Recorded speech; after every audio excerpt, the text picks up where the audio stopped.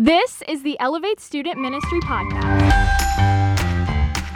Hi, I'm Pastor Dominic. Welcome to Elevate, the student ministry of Living Word Church, where we exist to exalt Christ, make disciples, and equip the saints. Thank you for sharing some of your time with us today. May it elevate Jesus and encourage you. Let's get started. There was a yogi, a holy man in the Hindu faith, named Yogi Rao. It's kind of fun to say. You should try it. Yogi Rao. And Yogi Rao in 1966 announced to the world that he would, in front of cameras and a live audience, walk on water. And because he had built a little bit of fame, training and being the spiritual advisor to some celebrities in Hollywood, people took him seriously. And so right there in India, they set up this big pool prepared for him. 600 spectators came out, paying anywhere between $20 and $100 to be there. He did a pre-show of swallowing some steel tacks and drinking some nitric acid and walking across some flaming coals. And the moment that everyone was waiting for came, and he walked up the steps to this pool, and he stood there and he meditated for 15 minutes in front of a silent crowd. And finally, he opened his eyes, he stepped out over the water, and he plunged into it, as if anyone was surprised. And his followers rushed to help him, and he's flopping around like a fish, and he comes out of the water, and he points angrily at the crowd, and he says, "One of you isn't a believer," as if it was the crowd's fault. Yogi Rao had some big things to say, some big claims, and he didn't have the power to back them up. It's amazing how fast your name can disappear from media. Paul has prayed for the church at Colossae, and he prayed that they would be filled with the knowledge of God's will and walk worthily of God's name. And out of that, they would bear fruit and they would come to know God more. And they wouldn't be able to do this on their own. They would need the power of God to even do that. And so he's closed this beautiful prayer, and now he is going to deal with the issue at hand. And the issue at hand is that in the church of Colossae, heresies are beginning to bleed in, and people are beginning to believe and follow these weird heresies. And they're not really sure. You can't really read Colossians and figure out exactly what they believed, but some of the things they were doing because of these heresies were worshiping angels or worshiping these elemental spirits. Some of the things that they were doing were living these ascetic lifestyles where they were denying themselves any sort of pleasures to the extreme. Some people think that it had something to do with like a Jewish mysticism something, because they were really strict about dietary laws and circumcisions and holy days. But whatever it was, whatever the heresy was, it's not really important. What is important is that Paul is going to deal with the heresy in a really simple manner. He's going to confront whatever is wrong in their beliefs simply by pointing them back to a correct understanding of who Jesus is. And by getting that right, by turning the compass or turning the boat back towards true north, all the falsities that they're beginning to buy into will be disarmed. The rug will be pulled out from under them. And Paul is going to present Jesus with some huge claims to power. And yet, unlike Yogi Rao, Jesus backs every one of them.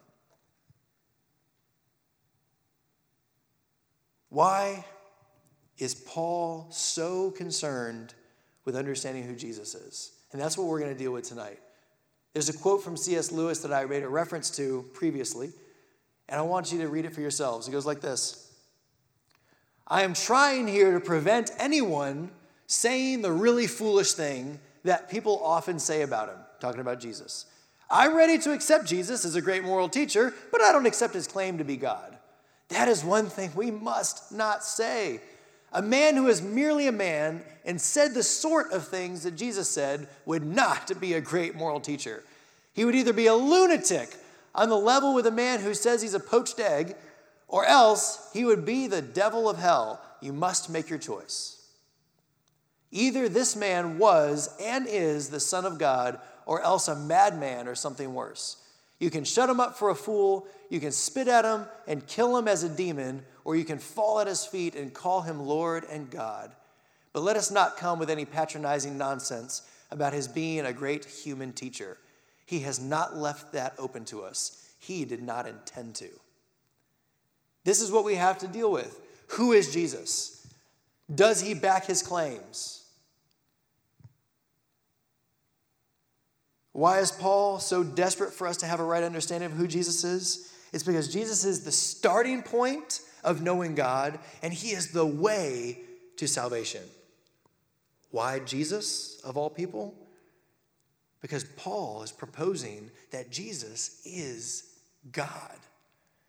And not only is he God, but he is the complete and perfect self-revelation of who God is. If that doesn't make sense to you, you have to imagine someone you can't imagine, unless that someone makes an effort for you to know them. And that is our God. He's transcendent. He's above the universe. He's outside of time. He lives in a realm that we can't perceive because it is a realm that is other than our realm. The only way that we can know him is if he reveals himself to us, and that is Jesus Christ. Knowing Jesus is knowing God. Knowing God is having salvation. Jesus can only do what he's done because of who he is. So who is he? Colossians 1, we're going to be reading from 15 through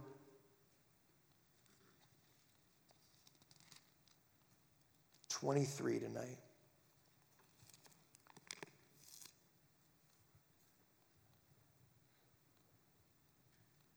Colossians chapter 1, verse 15. Is everyone there? If you're not there, give me a, oh. Okay, we're all there. Let's go. Someone say, let's go. Oh, y'all got to do better than that. This is God's word. Let's go. All right. Thank you. Colossians 1:15. We're talking about Jesus. If you look at the verse before it, it makes it clear that God has delivered us from the domain of darkness and transferred us to the kingdom of his beloved Son, in whom we have redemption, the forgiveness of sins. Verse 15, he, Jesus, is the image of the invisible God. This is Paul's summary statement. Everything else is explaining that phrase. There is an invisible God that we have no connection with. There is an invisible God that we have no access to. There's an invisible God we cannot know. And yet that God cared and loved and chose. And that invisible God stepped out of heaven into flesh to be known, to be accessible. We may never comprehend him, but God has made himself apprehendable, reachable. He is immanent. He is Emmanuel, God with us. Jesus is the image of the invisible God. He is the firstborn of all creation. And right here we got to pause because this throws people off. Wait a minute. Firstborn of all creation. Now there is an old heresy called Arianism, and there's another heresy today called Jehovah's Witness, and they believe that Jesus was created by God. And they may look at this verse and say, see, he's the firstborn. He has an origin. He came from someplace. And one of the bad analogies of the Trinity is when people say that the Trinity is like the sun. The Father is the Son, and the heat and the light are the Son is the Father, and the heat and the light are the Son and the Holy Spirit. But what they don't realize is when they say that analogy, they are suggesting that just like the heat and light are emanations of the Son, that the Son and the Holy Spirit find their origins in the Father. And that isn't right. They are three co-equal, co-eternal of one God. We can stretch our brains on that another night. But this is not saying that he was born of the Father, that he is the first created of all creation. We have to dive in for some cultural analysis. If you remember the Book of Books series, to be the firstborn is actually a title. It's not just signifying birth order, but it's discussing a sibling's position and a sibling's ranking in the family. The firstborn is the leader. The firstborn is the spokesman. The firstborn, and this is what you need to grab onto, has the right of inheritance from the Father. And if you remember last week, we have back in verse 11 down to 12, giving thanks to the Father, there's that paternal word, who has qualified you to share in the inheritance of the saints in light. We're talking about the inheritance.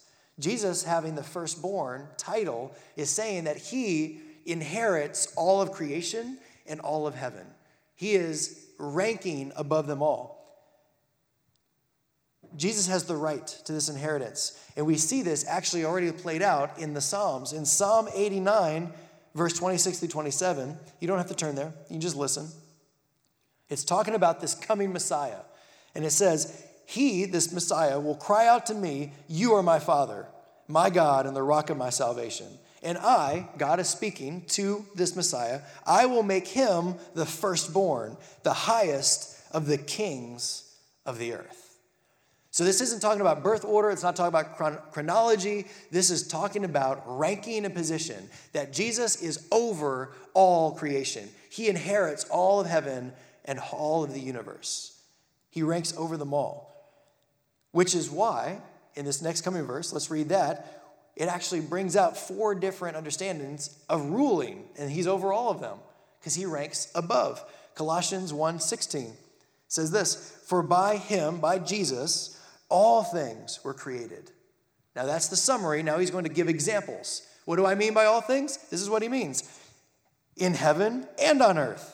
What is visible and invisible, whether thrones, dominions, rulers, authorities, no matter what you lump in, it's all of it. All things were created through him and for him. That is for his glory.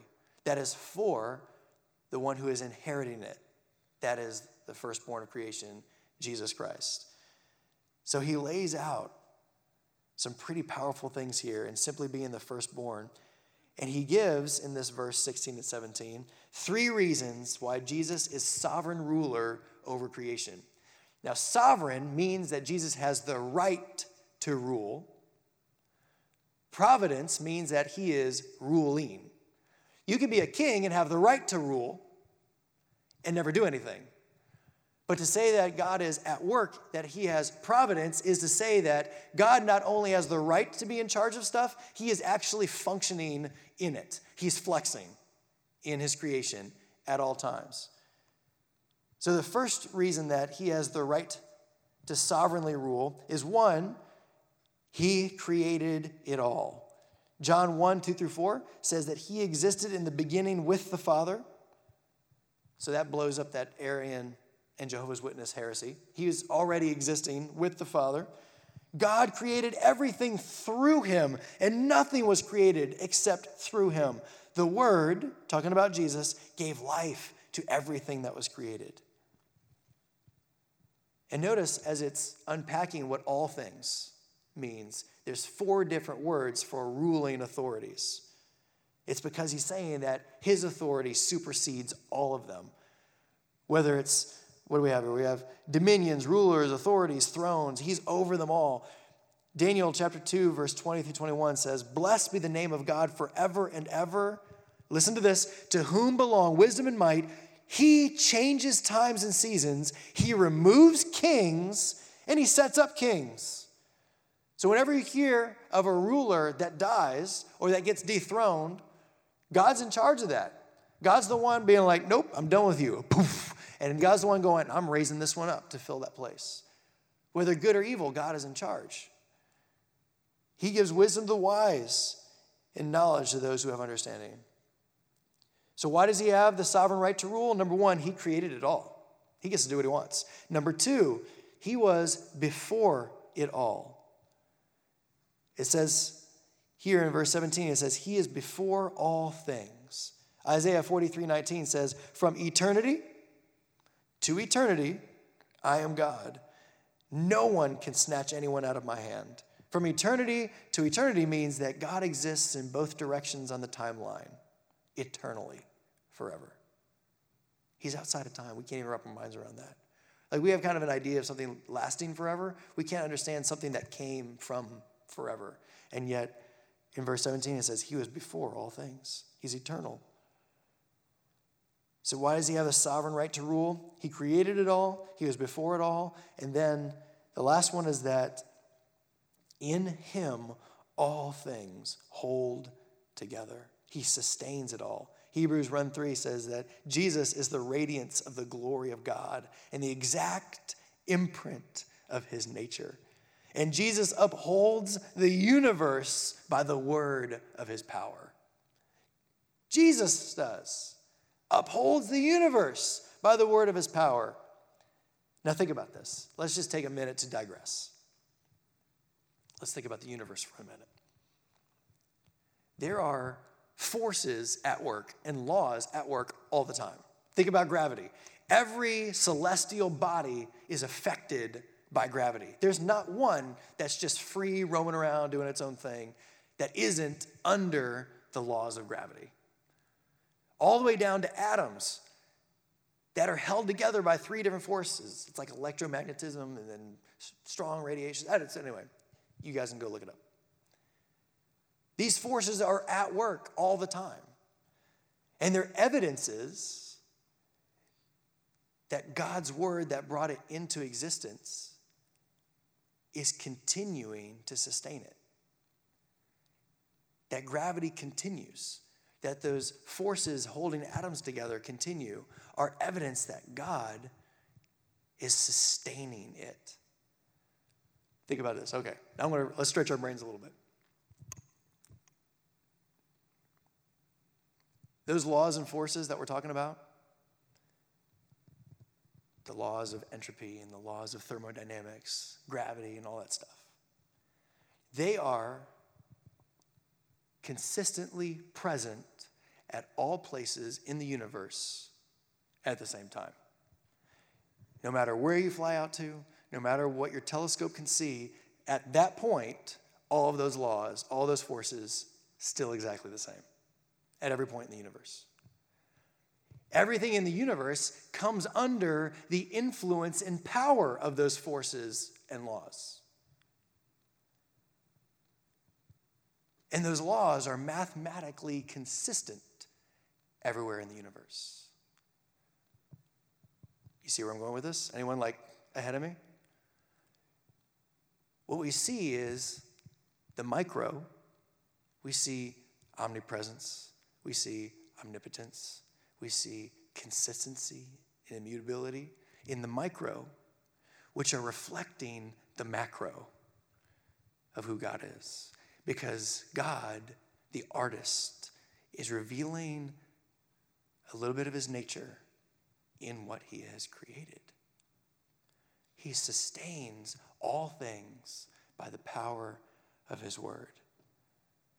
And it will be consistent until the day that God silences his word for a great uncreation. His word, which created it all, continues to sustain it all. And we think about God on that kind of level. And when we think about that, Jesus is that God on that kind of level. It suddenly gives a lot more depth and meaning to what Jesus says when he says things like Matthew 6:25. Let's turn there together. Matthew 6:25.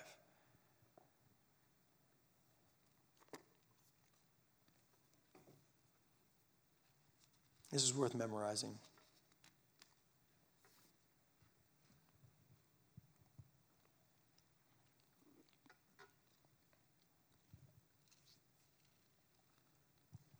Try to wrap your minds around who's speaking. Matthew 6:25. Jesus says, "Therefore I tell you." Not, therefore, this is pretty true. Confucius says, wisdom suggests, therefore I, the creator, sustainer of the universe, tell you, do not be anxious about your life, what you'll eat or what you will drink, nor about your body, what you'll put on. Is not life more than food and the body more than clothing? And then jump down to verse 34. Therefore, do not be anxious about tomorrow, for tomorrow will be anxious for itself. Sufficient for the day is its own trouble. Now back up to verse 33. But seek first the kingdom of God and his righteousness, and all of these things, all that stuff you're worried about, will be added to you. How can Jesus make a promise like that? Because God's word is as consistent as gravity. His consistency in nature reveals his consistency of his word. This is the Jesus we're talking about. Pastor Ben once said, "My life is in the hands of the one who holds the world." I like it. Jesus was before all things, he created all things, and sustains all things. Therefore, he is supreme over all things and has the right to rule all things, and he does so. Let's keep going. Colossians 1:18. Let's go back. Keep your thumb in Colossians anytime we go away. We're going back to it. 1:18. And he, talking about Jesus, is the head of the body, the church. This is a really clear statement here, and it's one that we graze over fast because there's a lot of metaphors for the church. The church is called the family, the kingdom, the vineyard, the flock, the building, the bride. But here it's the body. Why? Because Jesus doesn't operate like a CEO of his business. Jesus doesn't operate like the government and take votes. If he is the head of the body, that means that he is in control of the unity of the body, of the direction of the body. And if the body is separated from the head, it's no longer a body, it's a corpse. And it's one of the reasons that Paul is striving so hard to say, no. We need to stay connected and focused on who Jesus is. We have to stay connected to our head, to our King, to our Lord, because he's in control.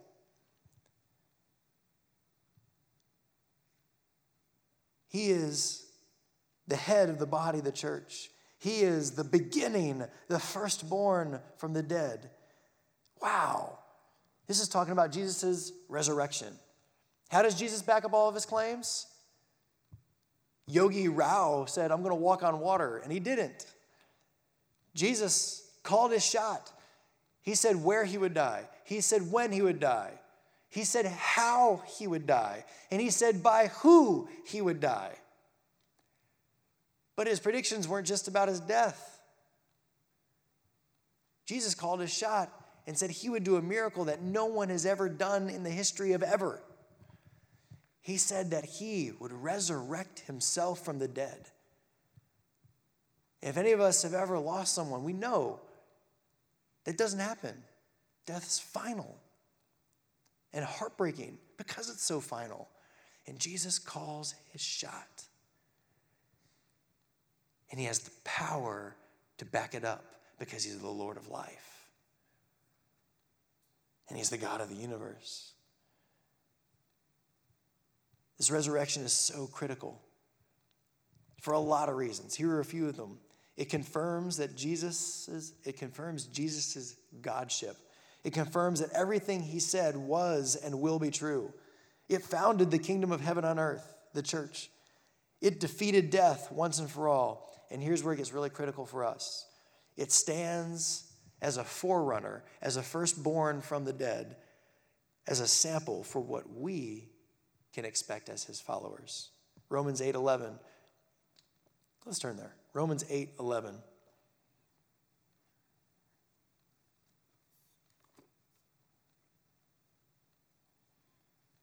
This is good for you to see it for yourself.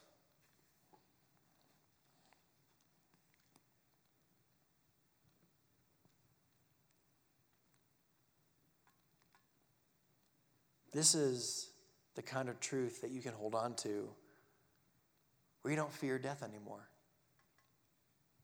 Because there is so much hope in an inheritance with Jesus for the kingdom that he has the right to. That through the cross, he shares with his people. Romans 8, verse 11.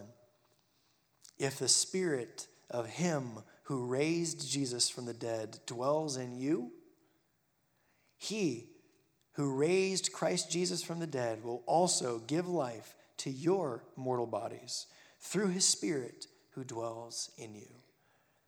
He's the firstborn from the dead, this time because of chronology, because we're going to follow. At God's return, we will experience the same kind of resurrection, to be glorified, just like Jesus was. Let's go back to Colossians.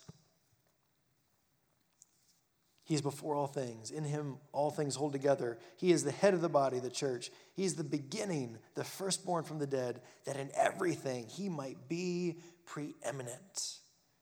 For in him all the fullness of God was pleased to dwell.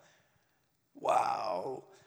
Preeminent means having paramount rank, paramount dignity, or paramount importance. It means outstanding, supreme, surpassing all others. In him, the fullness of God was pleased to dwell. This is like the bookend. Paul opens with, he's the image of the invisible God, and now he's closing with, all the fullness of God was pleased to dwell in him. The disciples came to him, specifically Philip in John 14:9, and they said, Lord, show us the Father, and it's enough for us. And Jesus said to Philip and the rest of the disciples, have I been with you so long, and you still do not know me, Philip? Whoever has seen me has seen the Father. He is the image of the invisible God. In him, all fullness of God dwells. So who is Jesus? He's the firstborn of creation. He's the creator of everything. He's eternal, the sustainer of all, the head of the church, the firstborn from the dead, preeminent over all things, and the fullness of God. Now, if you're tracking with me in Scripture, we're going to jump past verse 20 for a minute and come back to that. Let's go to verse 21. We've looked at who Jesus is. Now we'll very briefly talk about who we are. Verse 21. And you, all right, he's talking to us, who were once alienated. Think about that word, alienated, as in like an outside force pushed you away. You were once alienated and hostile. Hostile, that's not a neutral word. Hostile in mind, doing evil deeds. So who are we? Before Jesus? If you haven't accepted Jesus as your Savior, this is the definition of where you stand before God. And if you have called on Jesus as your Lord, in faith, you've repented and you're obedient to him, this is who you used to be. Who were we? Jeremiah 17:9. The heart is deceitful above all things, desperately sick. Sick with what? Sin. Romans 3:10-12. No one seeks for God. No one does good, not even one. Ephesians 2:1. You were dead in your trespasses and sins. Therefore, Romans 1:18. And here's where you stand before God if you haven't accepted Jesus. The wrath of God is revealed from heaven against all ungodliness and unrighteousness of men.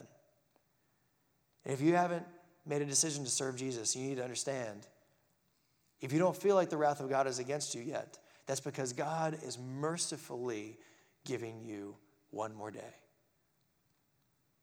And if it be according to his will, maybe one more. Scripture says that he is waiting out of his mercy so that the most may be saved. So if you feel like you're not under the thumb of a crushing sovereign God who you've rebelled against, that's actually because of his love, not because of his indifference. We are simply a small, fluffy, white bunny on the highway facing off with a Mack truck. And we're angry and we refuse to move because this is my truth, This is my highway. I get to do what I want. I'm going to sit here and snarl at the truck until it become a gross white bunny on the front of a Mack truck. God is the sovereign of all the universe. And he is spiraling toward his will and against all unrighteousness, those who are hostile.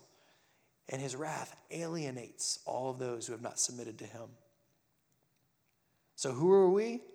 Verse 12 and 13 says that we were outside the inheritance of the kingdom. We were in darkness. Verse 21 says we were alienated, hostile, and doing evil. But there's such good news. What has Jesus done? I love what Paul has woven through this whole thing. From beginning to end. Jesus doesn't just have a bunch of titles. He doesn't just have a bunch of powers. He didn't stand by and watch, but out of his love and for his glory, Jesus took action.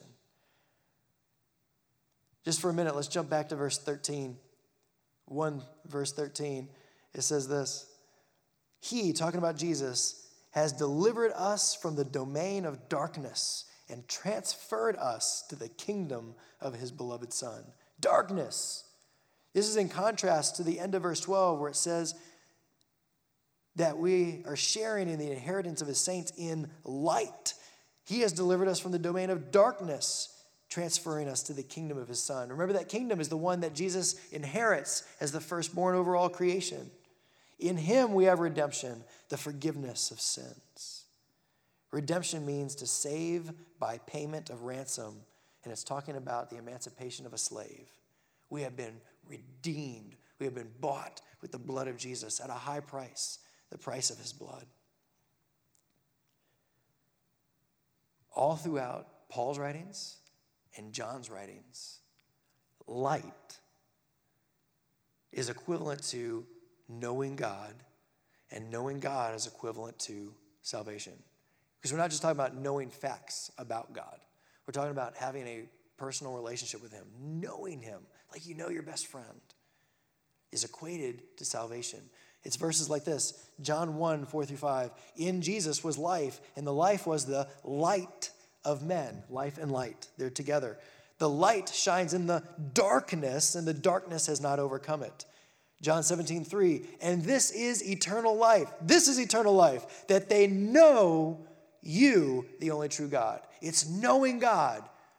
Light is equivalent to knowing God. Knowing God is equivalent to salvation.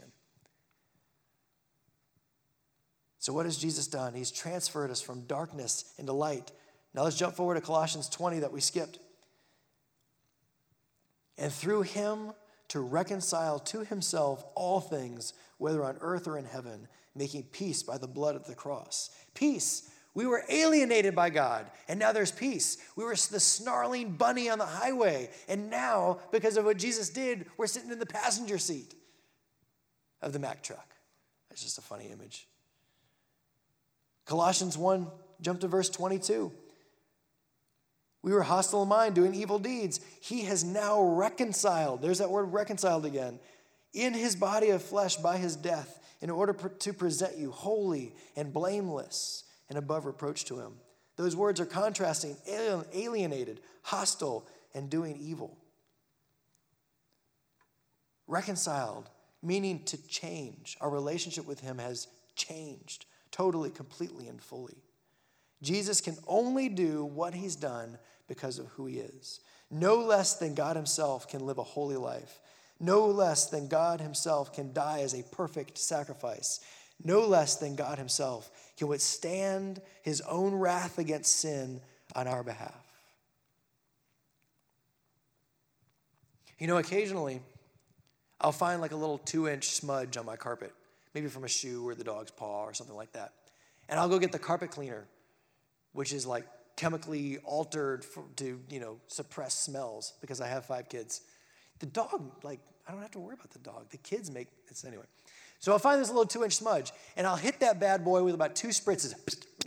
And then, whoop, a little paper towel, the smudge is gone. It's great. Now, one time, 3 years ago, my son Dominic had a vomit attack in the middle of his carpeted bedroom. And it came, and it came. And he's just standing there. I'm like, run to the toilet. He doesn't know. He's just little. And he just keeps coming, and it keeps coming. And a couple of times, his head came up like this, and he did like this spray, spatter all over the place. Until, and I kid you not, there was this sour, reeking puddle as thick as the soles of my shoes, about 5 foot wide. It was awful. Awful. Awful. How much carpet cleaner do you think it would take to clean up that mess? Oh, yeah. Gallons and hours. Elevate, we think that our sin isn't very bad. We're pretty sure that our lie is just the 2-inch smudge. We're pretty sure that cheating on a test or back-talking our parents or whatever that is, that one time getting on the internet, that one, we're pretty sure that that's the 2-inch smudge.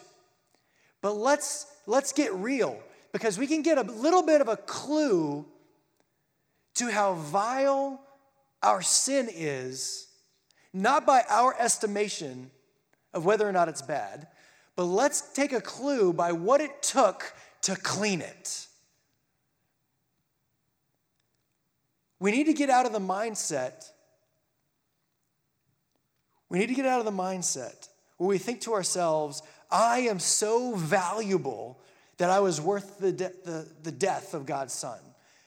And instead, we need to look at the sacrifice of Jesus and consider that our sin, which covered us and defined us, was such a sour pile of reeking vomit that it took Jesus, out of love, taking the full force of God's wrath and bleeding out and dying to remove that sin that we're pretty sure wasn't so bad.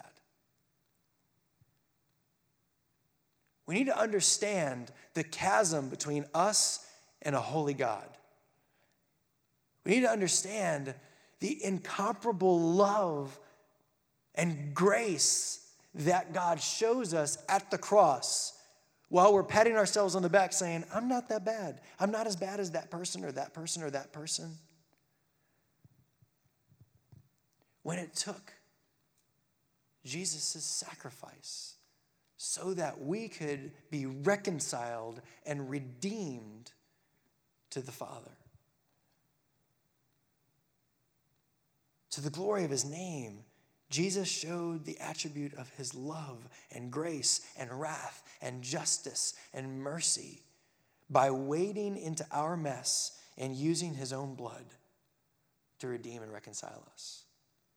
What has Jesus done? He's qualified us to share in the inheritance of the kingdom.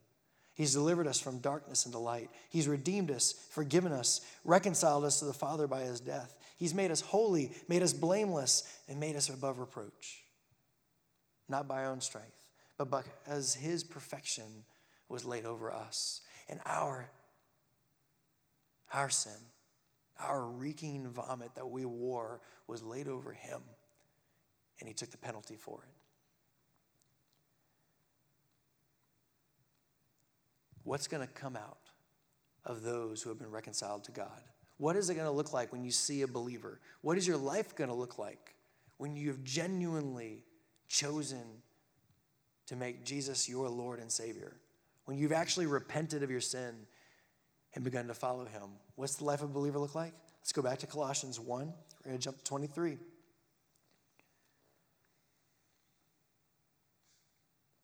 In order to present you holy and blameless and above reproach before him. Verse 23, if indeed you continue in the faith, stable and steadfast, not shifting from the hope of the gospel that you have heard, which has been proclaimed in all creation under heaven, of which I, Paul, became a minister.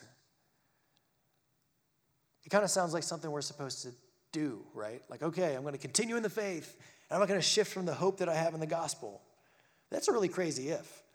We're talking about like our eternal destiny between heaven or the fires of hell is hanging on whether we wake up in the morning and we do a good job at these things. I don't know about you, but that's terrifying. That's not a great if for me. That I would continue in the faith and not shift from the hope. But these aren't works. They're indicators of a transformed life. There's evidences that people were never believers to begin with, no matter how many times they claimed it, no matter what they did during worship or how many times they went to the altar.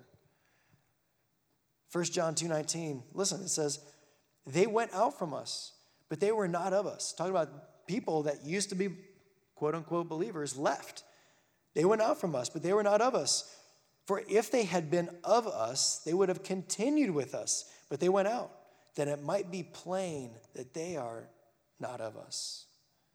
Their departure revealed they were never true believers. Lifelong evidences of a believer are that they bear fruit and they continue steadfastly in the faith. Going back to last week's. This isn't our job to figure out. Our job is to be obedient. And God will empower us, back to last week, verse 11. He'll empower us according to his strength. So we're not having to wake up in the morning trying to please God. We can't. Jesus pleased God at the cross on our behalf. Our role is to follow Jesus.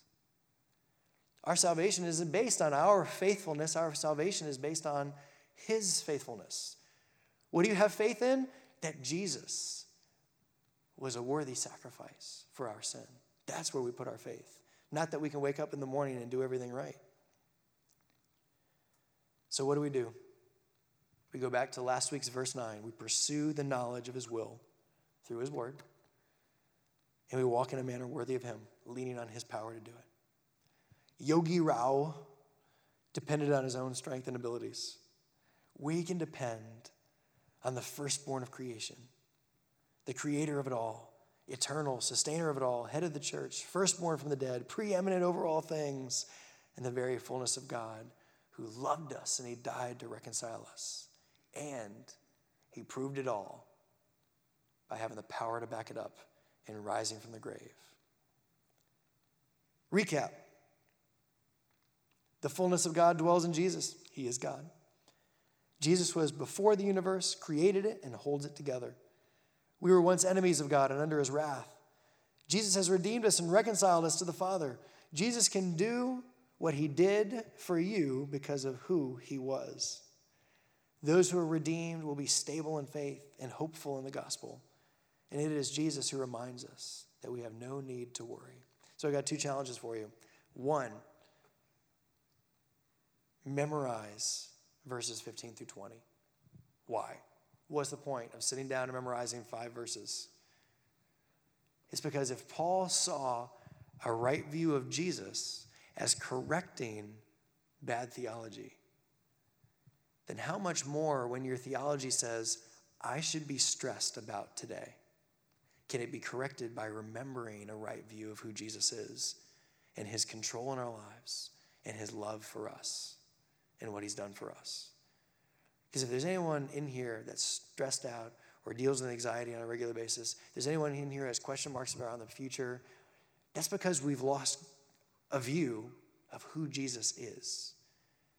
Take the time, and when you start feeling anxious, you'll have these verses memorized, and you remember who he is. Don't take my word for it. Try it out. Memorize 5 verses. The second is, I challenge you to think of an area of your life that isn't holified by God yet. One that's not set apart for Jesus yet, that's worthy of him, and begin to pray specifically about it and surrender it to him. Heavenly Father, I thank you for Elevate. I thank you for those who have hung on as we've dove deep into who you are. Thank you for dying on the cross for our sins. Thank you for doing what we could never do. Lord, we love you. We surrender to you. We give you this evening. In Jesus' name, amen. Thanks for listening, and a special thanks to all of you who have subscribed, shared episodes, and left reviews. If you would like to learn more about Elevate, you can visit us at iloveelevate.com and follow us on Facebook and Instagram. Thank you for everything you do that brings faith hope, and love to the world around you. Now go, follow Jesus.